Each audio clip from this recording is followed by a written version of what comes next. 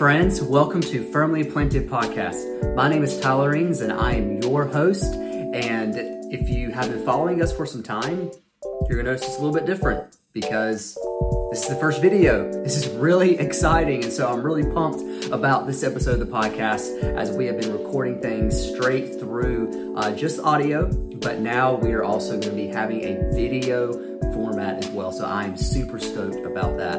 And I'm in my daughter's room, so different place and setup from where I usually record, but this is the most quiet place of the house and the best lighting for this video. So I'm super stoked. And before we get started in the podcast, I want to go ahead and say that if you are watching on YouTube, if you will please click subscribe right below so that you can follow everything that we post here on Firmly Planted Podcast, and then click the bell button. And if you click that, then you will be notified of every video that we post and everything that we are doing here in Firmly Planted Podcast. And whenever I began Firmly Planted Podcast, my deepest desire was just to help other people get into God's Word, because you hear all of those statistics about the illiteracy of the Bible and how people just aren't in the scriptures. They don't know the Word of God. People call themselves Christians, but really have no idea what the Bible says or even what it means to do Bible study. So my goal and my desire in Firmly Planted is to be firmly planted in the scriptures. That is the whole purpose and the whole mission behind that. And what we're about to do in this episode and several episodes after this is dive right into the Word of God. And we're going to go verse by verse, looking at a very familiar passage to a lot of people, and it is the Sermon on the Mount. And we're going to specifically look at the first 10 verses in Matthew chapter 5, and it is what we call the Beatitudes. So what is the Beatitudes? Why does Jesus give these phrases, give these often quoted phrases, quoted verses? What are the significance of them? Why is Jesus in the very beginning of this amazing sermon, considered by most people the most powerful sermon in all of history? Why is Jesus beginning it this way? So let's go ahead and look at that, of looking at our culture and what Jesus thinks about it.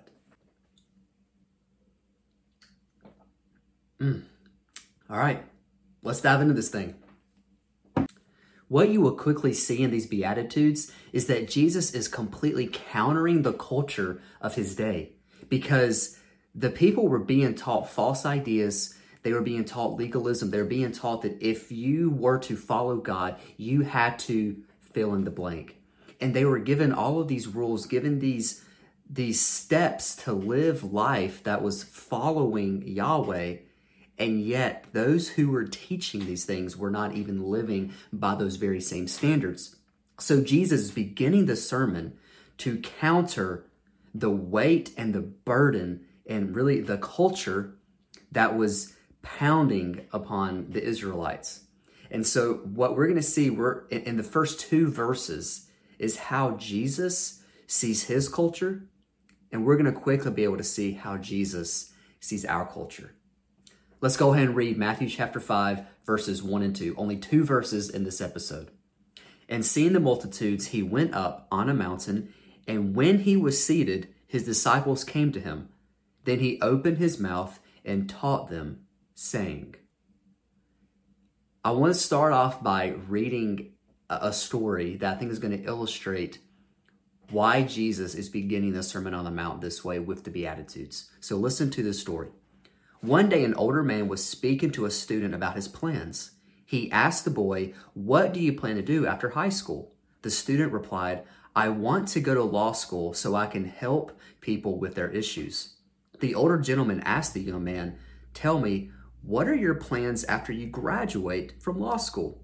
The young man said, "Well, I would like to get a job with a good firm and start making money."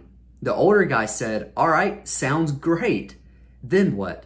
"Well, then I would like to get married." "All right, then what?" "I would like to start a family, have some children, put my kids in good schools, and have enough money to eventually get a second home." "Okay, then what?" the old man replied.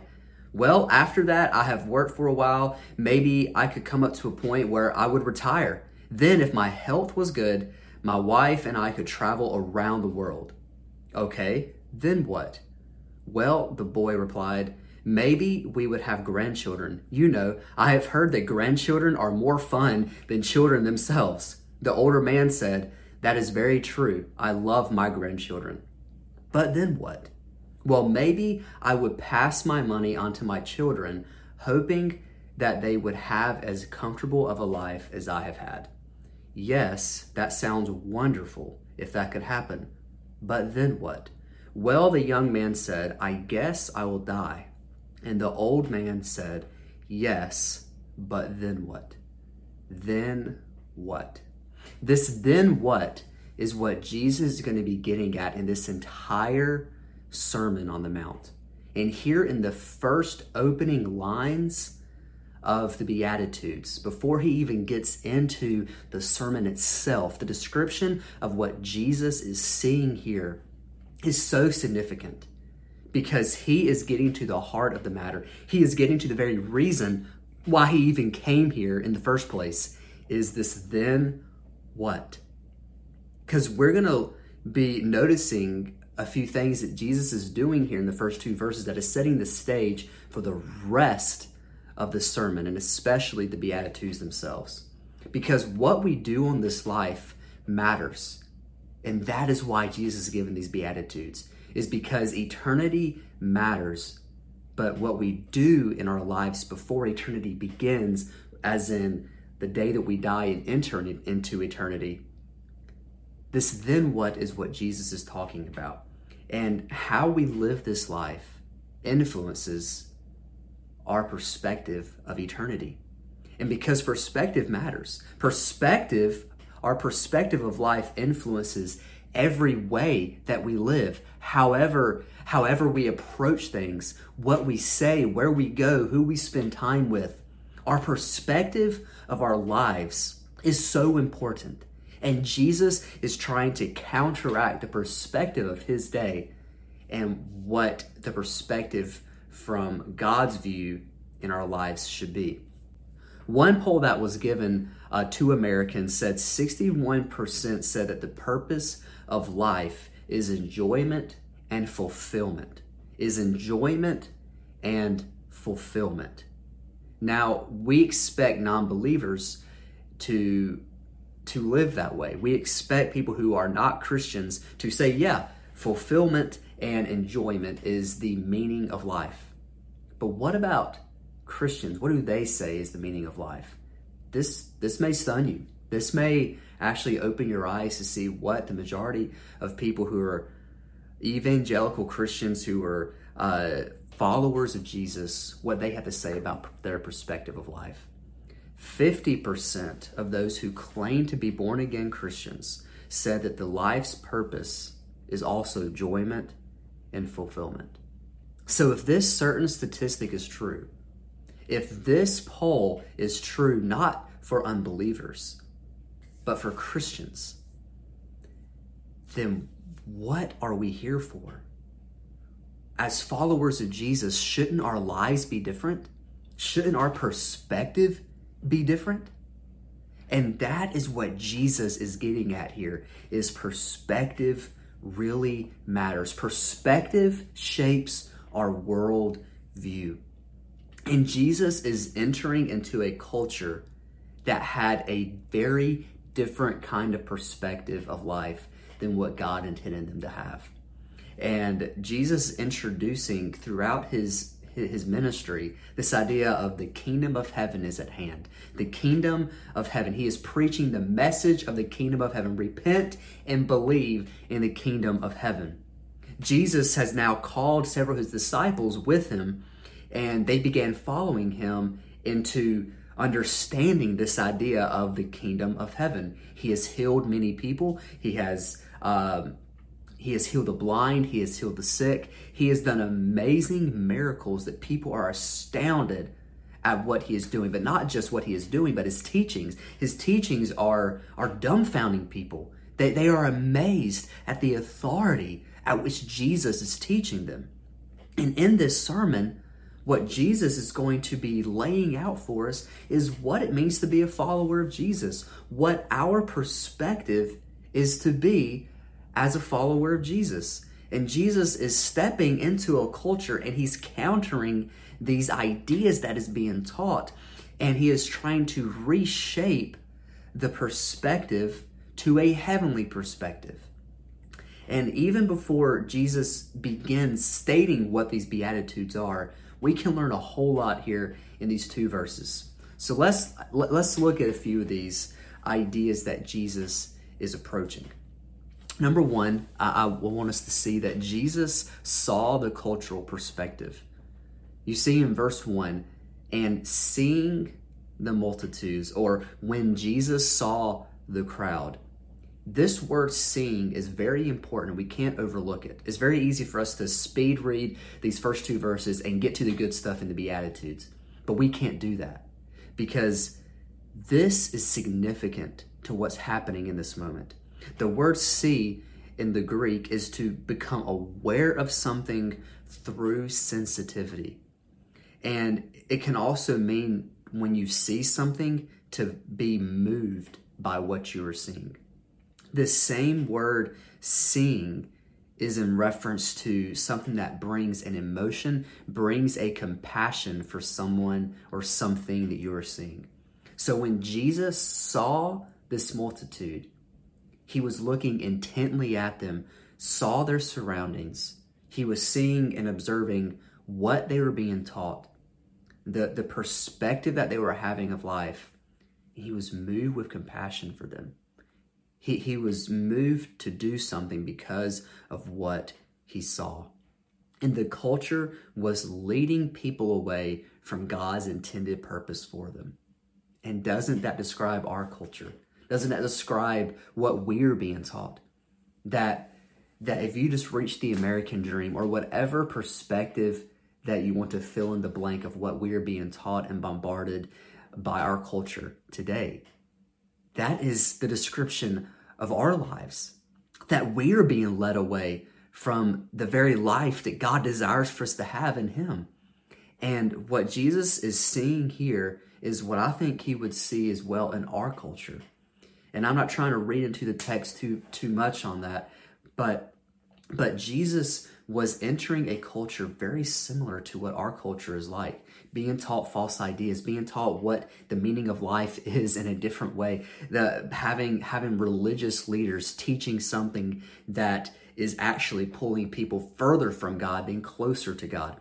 And the crowd that is leading the way in this, in Jesus' day, was people called the Pharisees.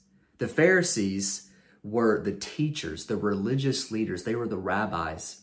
And they were the ones who would open the scriptures and teach people what the word of God would say. But they were also the ones who set the religious rules for the rest of the Jews to follow. And they made tons of rules that they were enacting on others to follow, but they themselves were not even following their own rules. And this is the typical idea of what it means to be a hypocrite, is that those who were saying, this is the standard to live by, you are to live by that standard, but I'm not required to live by that standard. And these very people is who Jesus would call serpents, would call brood of vipers. But it wasn't just the Pharisees who were teaching false ideas and leading people further from God. It was the Romans. The Romans had complete control over the people. And if you didn't follow what Rome had to say, you were pretty much sentenced to death. And so what Rome was doing was ruling by power and ruling through fear. And fear was something that was what the Romans were controlling every decision and every person by. If you did not follow them, then you would be sentenced to death. And the Romans had the gladiators, and we've had movies about gladiators, and we've had different shows about gladiators. The gladiators were not often trained men to fight. They were criminals of Rome who was sentenced to death, and the way that they were sentenced to death was to fight each other to the death. And they would pack the Colosseums, watching these people who were defiant to Rome, these criminals to Rome, and they would be sentenced to fight one another because they were traitors. And they would pack, and it was crowds watching people fight to the death because they were the ones that were criminals against Rome. But not just Rome's power and controlling things by fear, but also the Sadducees were teaching false ideas to the people. The Sadducees were a group that did not believe in the resurrection. And one simple way that you can understand and remember who the Sadducees are, and this is very cliche, very cheesy, but it'll work. The Sadducees were sad, you see. Funny, right? But there's some truth in that because they did not believe in the resurrection. They only held to the Torah, which is the first 5 books of the scriptures of the Old Testament. But they saw things differently about the resurrection because the Old Testament does talk about the resurrection. And so there are different ideas that they were teaching, they were trying to communicate to the Jews. So there was a division. Even though they studied the Torah, they did not study the rest of the Old Testament. And they only held to those books because in those books there is no reference to the resurrection. So therefore they understood that there would not be a resurrection. So you had a division within the religious leaders, the Pharisees and the Sadducees. They were teaching 2 different things, and they were causing spiritual chaos within their day. And that's something that we definitely see within our culture, is that even among evangelical Christians, there are so many different things being taught that cause divisions, that cause this huge gap between what it really means to follow Jesus. Well, you have to believe this, follow Jesus, or if you don't do this, then you're not a follower of Jesus. We see that today. And Jesus was countering that very same idea. Then you saw zealots. Zealots were people who were desiring to uprise Rome. They wanted to take back control. They were the ones who, they often carried daggers within their cloaks so they could go up and stab the Roman soldiers because they thought that through their own power, since Rome controlled by power and fear, if they could take back control through those very same means, then they could actually have Israel free from the power of Rome. So you had zealots who were desiring an uprising, and you had the Sadducees teaching something that was contrary to the Old Testament. Then you saw Rome controlled Israel by fear, and then the Pharisees, who were the religious leaders, but causing a division and chaos because they were giving a standard that no one could ever meet, and not even themselves were even trying to meet. This world that Jesus was entering was dark. This world that Jesus was entering was chaotic. And Jesus stepped into this world, God in flesh, truly God, truly man. And he stepped into this world to share the kingdom of heaven. And Matthew 4 is one of the first references to the kingdom of heaven. I want you to hear this. Verse number 14 through 17. This was fulfilled that was spoken through the Isaiah the prophet, the land of Zebulun and the land of Naphtali. For the way of the sea beyond the Jordan, Galilee of the Gentiles. The people who were sitting in darkness saw a great light. And those who were sitting in the land and shadow of death, upon them a light dawned. From that time Jesus began preaching and saying, Repent, for the kingdom of heaven is at hand.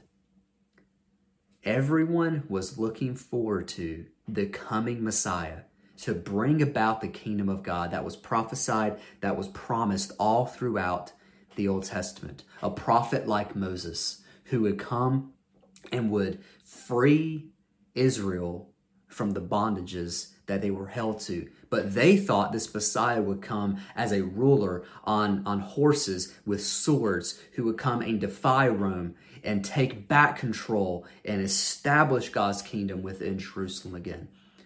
But this Messiah was actually coming to establish the kingdom of heaven And the kingdom of heaven being at hand is that the kingdom of heaven is now here. When Jesus is saying that, it is that Jesus is proclaiming that the kingdom of heaven has finally come. What you have been waiting for, who you have been waiting for, is now finally here. The desired Messiah was not going to be this earthly king who would dethrone Rome and take over control. But the Messiah would be one who is the King of Kings. He is the one who brings great hope. He is the one who would bring true fulfillment. He was the one who would bring true freedom from the bondages that Israel was fighting against. And that was ultimately not Rome, not the Pharisees, not the Sadducees, not the Zealots, not anyone else, but themselves. The Messiah would come to free them from the bondage of sin that they were dealing with. And Jesus is entering into this world to bring hope to a hopeless world. In this moment, when it says that in seeing the multitudes, when Jesus saw the crowd, here's what Jesus saw. He saw their hopelessness. He saw their need. He saw their brokenness. He saw their desperate need for truth among false teachers. He saw their thirst for truth. He saw their desperate need for a Savior. And this is the perspective that he was desiring to change. And the idea of hopelessness, the idea of false teachings, the concept of being broken and in need of a Savior, this is the very same problems that we face today. And so all of these Beatitudes that we're about to study in the next several episodes is countering the culture, not just of Jesus' day, but of our day, and how we can live in the life that God has called us to live. Just like the leaders in the culture of Jesus' day, the leaders in the culture of our day is trying to redefine what the meaning of life is and causing chaos and distortion of God's truth. And there is a collision of worldviews happening, and we have access to it beyond understanding. Think about how we consume media. Think about how we have access to information like never before. I love social media. I love the fact that we have access to information that we didn't have 10, 15, even 20 years ago. But that blessing is also a curse. I want to read a story to you, and I want you to be thinking about the great things that come from social media and media platforms. Jason Rubenstein's kidneys were failing, and as he anxiously awaited for an organ transplant, the Ohio patient knew time wasn't on his side. Rubenstein turned to Facebook to share his health struggles. His wife's friend from high school read the post and stepped up to donate and turned out to be a match. Up until the point where you were wheeled into the hospital room, you're nervous and it's going to fail, or you're thinking something is going to backfire.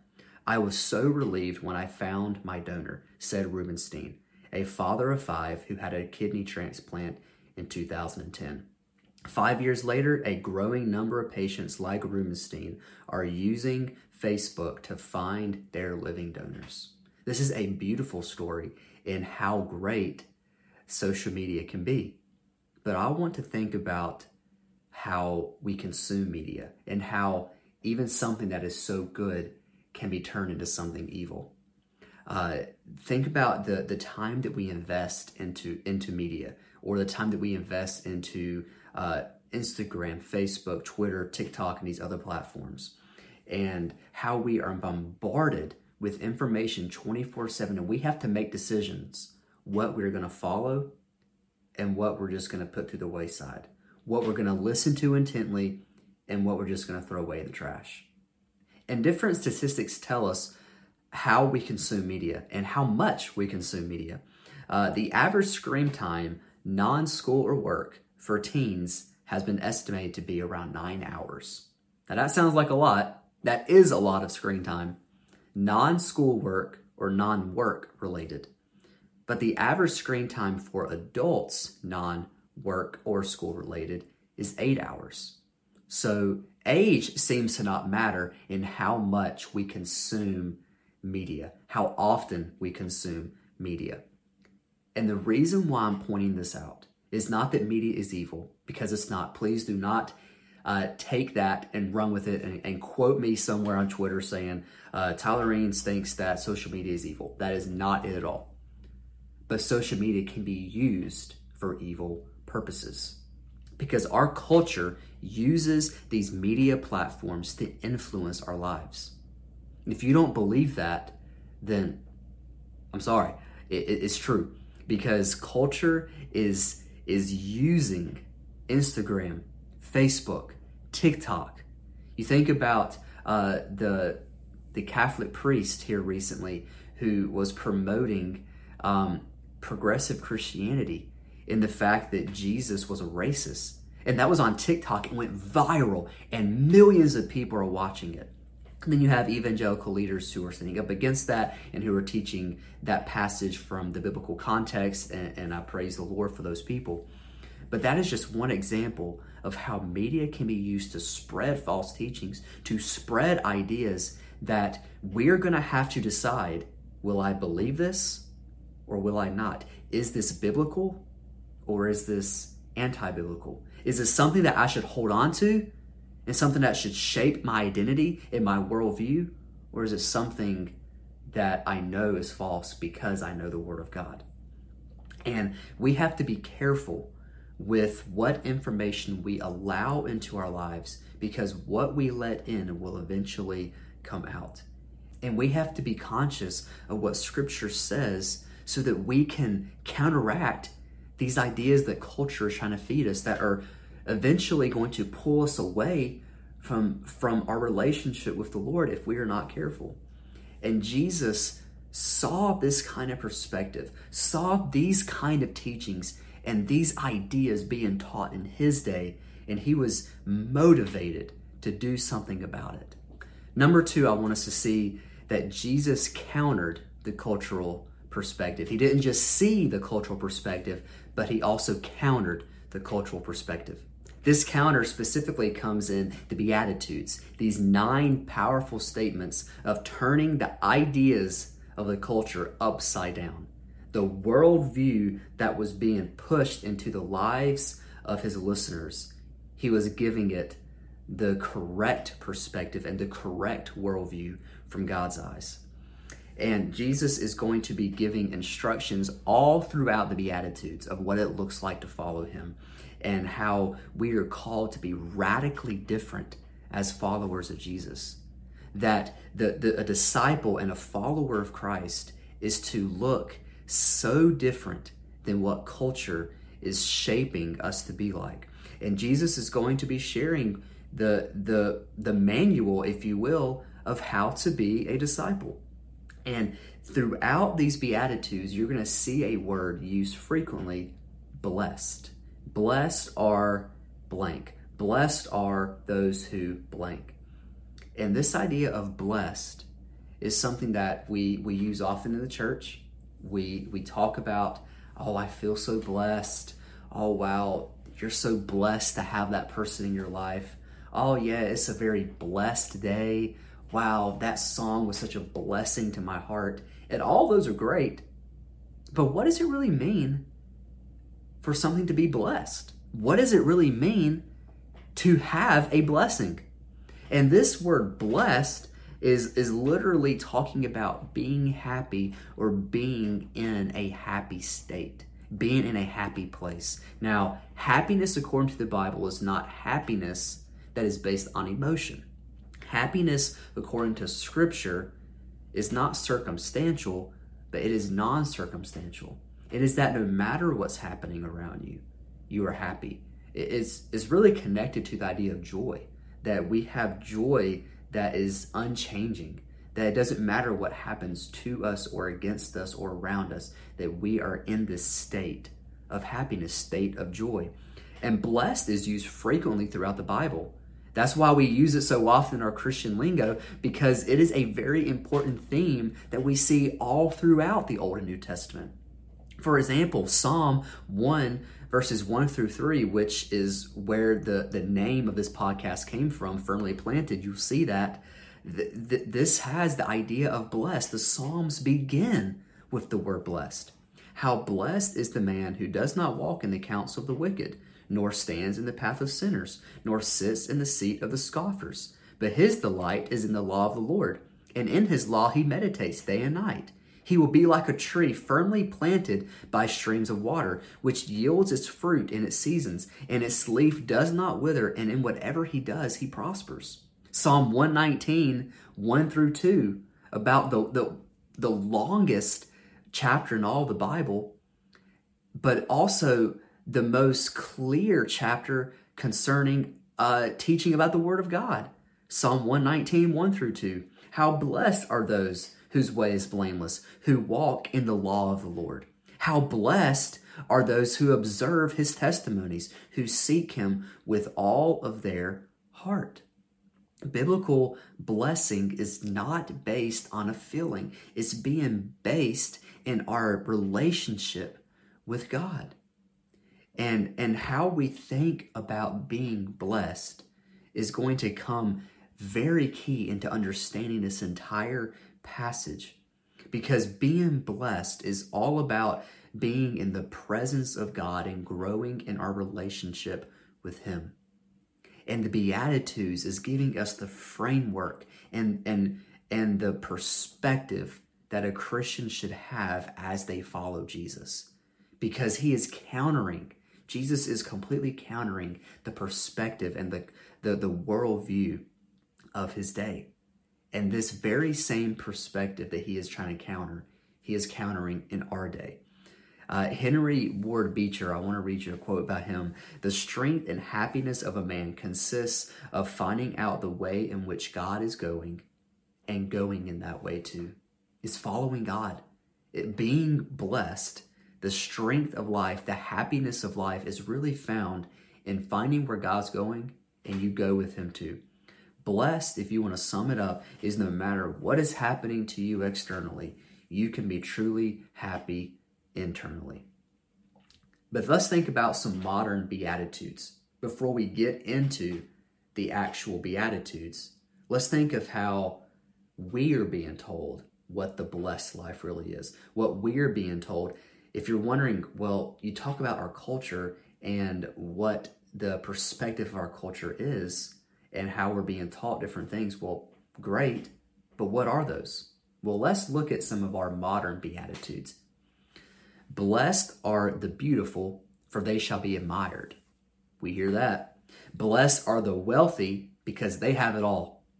Blessed are the popular, because they're the ones who are truly loved. You are not loved if you are not popular. Blessed are the famous, for they shall be followed. How many followers you have on Twitter and social media, or how many people that you have sharing your posts, that is how you become famous. Blessed are you if you're famous, if you're popular, if you're wealthy, if you're beautiful, and the list could really go on of how we are being taught what the real happy, blessed life actually is. But let me ask you some questions. If this is what the blessed life is like, then what happens when things are not going well in your life? What do you do when you or a loved one comes down with cancer? What happens if you lose someone that you dearly love? And what if you're dealing with some kind of pain that you have no way of escape and you don't know how to handle? Will the blessed who are beautiful be help? Will being famous be your answer to cancer? Will you have peace because you have millions of followers on Instagram? What is the real blessed and happy life? Throughout these Beatitudes, that is what Jesus is going to get at. No matter what your circumstances are, no matter what you're dealing with, and this is how I want to end this episode today. No matter what's happening in your life, no matter what life is throwing at you, how things are going, good or bad, as a follower of Jesus, with the right perspective and worldview through the lens of the Beatitudes, we are blessed. The culture the leaders, Hollywood, everyone who is trying to shape our worldview has it completely wrong. Because the blessed life is not in what you have. It's not in how many people like you. It's not in what things you accumulate and all the accolades that you could have in life.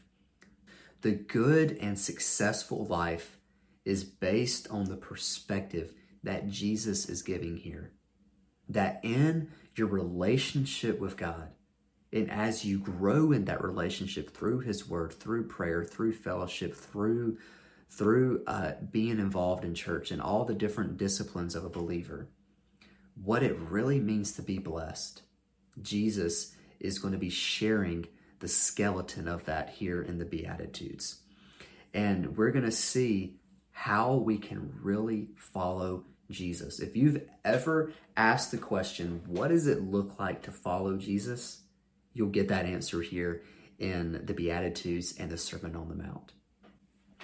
Thank you for watching or listening to Firmly Planted Podcast. This was an exciting episode. I love diving into Scripture, and we only looked at 2 verses, but I think we saw amazing truths just in how Jesus was approaching the culture of His day and how He's approaching our culture of our day through Scripture. So I hope that you'll be firmly planted into the Scriptures to grow in your walk with the Lord. Please don't forget to click subscribe down below, or if you are listening on Spotify, Apple, iTunes, or wherever you listen to podcasts, click 5 stars. That helps the algorithms on getting everything out there. And then if you're on YouTube, make sure that you click that bell button so that you get notified of every new post that we have and every new video that Firmly Planted Podcast produces. Thank you for listening. I hope that you were blessed by this video, and I'm praying for you to have a closer walk with Jesus. I love you all. God has great things in store for you, and I'll see you next time.